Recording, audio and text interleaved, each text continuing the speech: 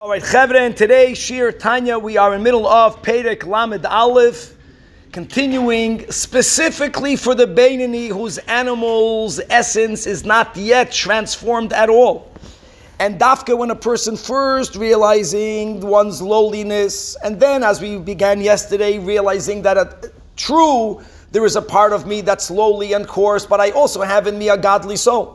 And my godly soul until this point was trapped in my animal and in my body.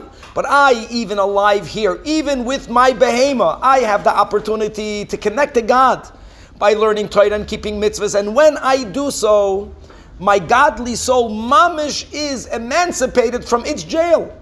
Mamish, like a prince who comes from the greatest of a king, from the greatest of a setting. And if chas v'shalom, he is confined into a jail and into a golus, where he has to do lowly and difficult labor. Imagine the joy of that prince when he's finally liberated and he's given the opportunity to go back home. This is literally that happens every time a yid does tshuva. Meaning, when we go ahead and we learn Torah and when we do mitzvahs with the kavanah of this is my freedom, then every act of Torah and mitzvahs will be imbued with the same type of joy experienced by a person who's set free, like the prince who came back home. And furthermore, the Alter Rebbe explains, that's why we find that when we left Egypt the first time, the Torah uses the words that we escaped or we fled. Ki barach ha'am. Truth be told, had Pari been told that we're leaving for good, we wouldn't need to flee. Pari was not in a position to negotiate terms. But why does the Torah record the event as it happened that we fled? Because that is tantamount to the Beinoni. In other words, our inner animal is not yet transformed, so there is still evil in me.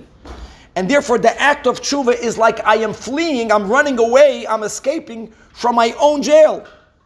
Now in the future, when God is going to completely take away the spirit of unholiness in the world, by the redemption, we won't escape Golus. We're going to march out of Golus benachas. But the avodah of what happened in Mitzrayim is equal to my avodah right now. And there's a special joy to that. In other words, if I wouldn't have an animal within me, then it's a one-time moment of freedom. I'm free of my animal and good riddance. But Dafka the Beinoni gets to experience every day freedom.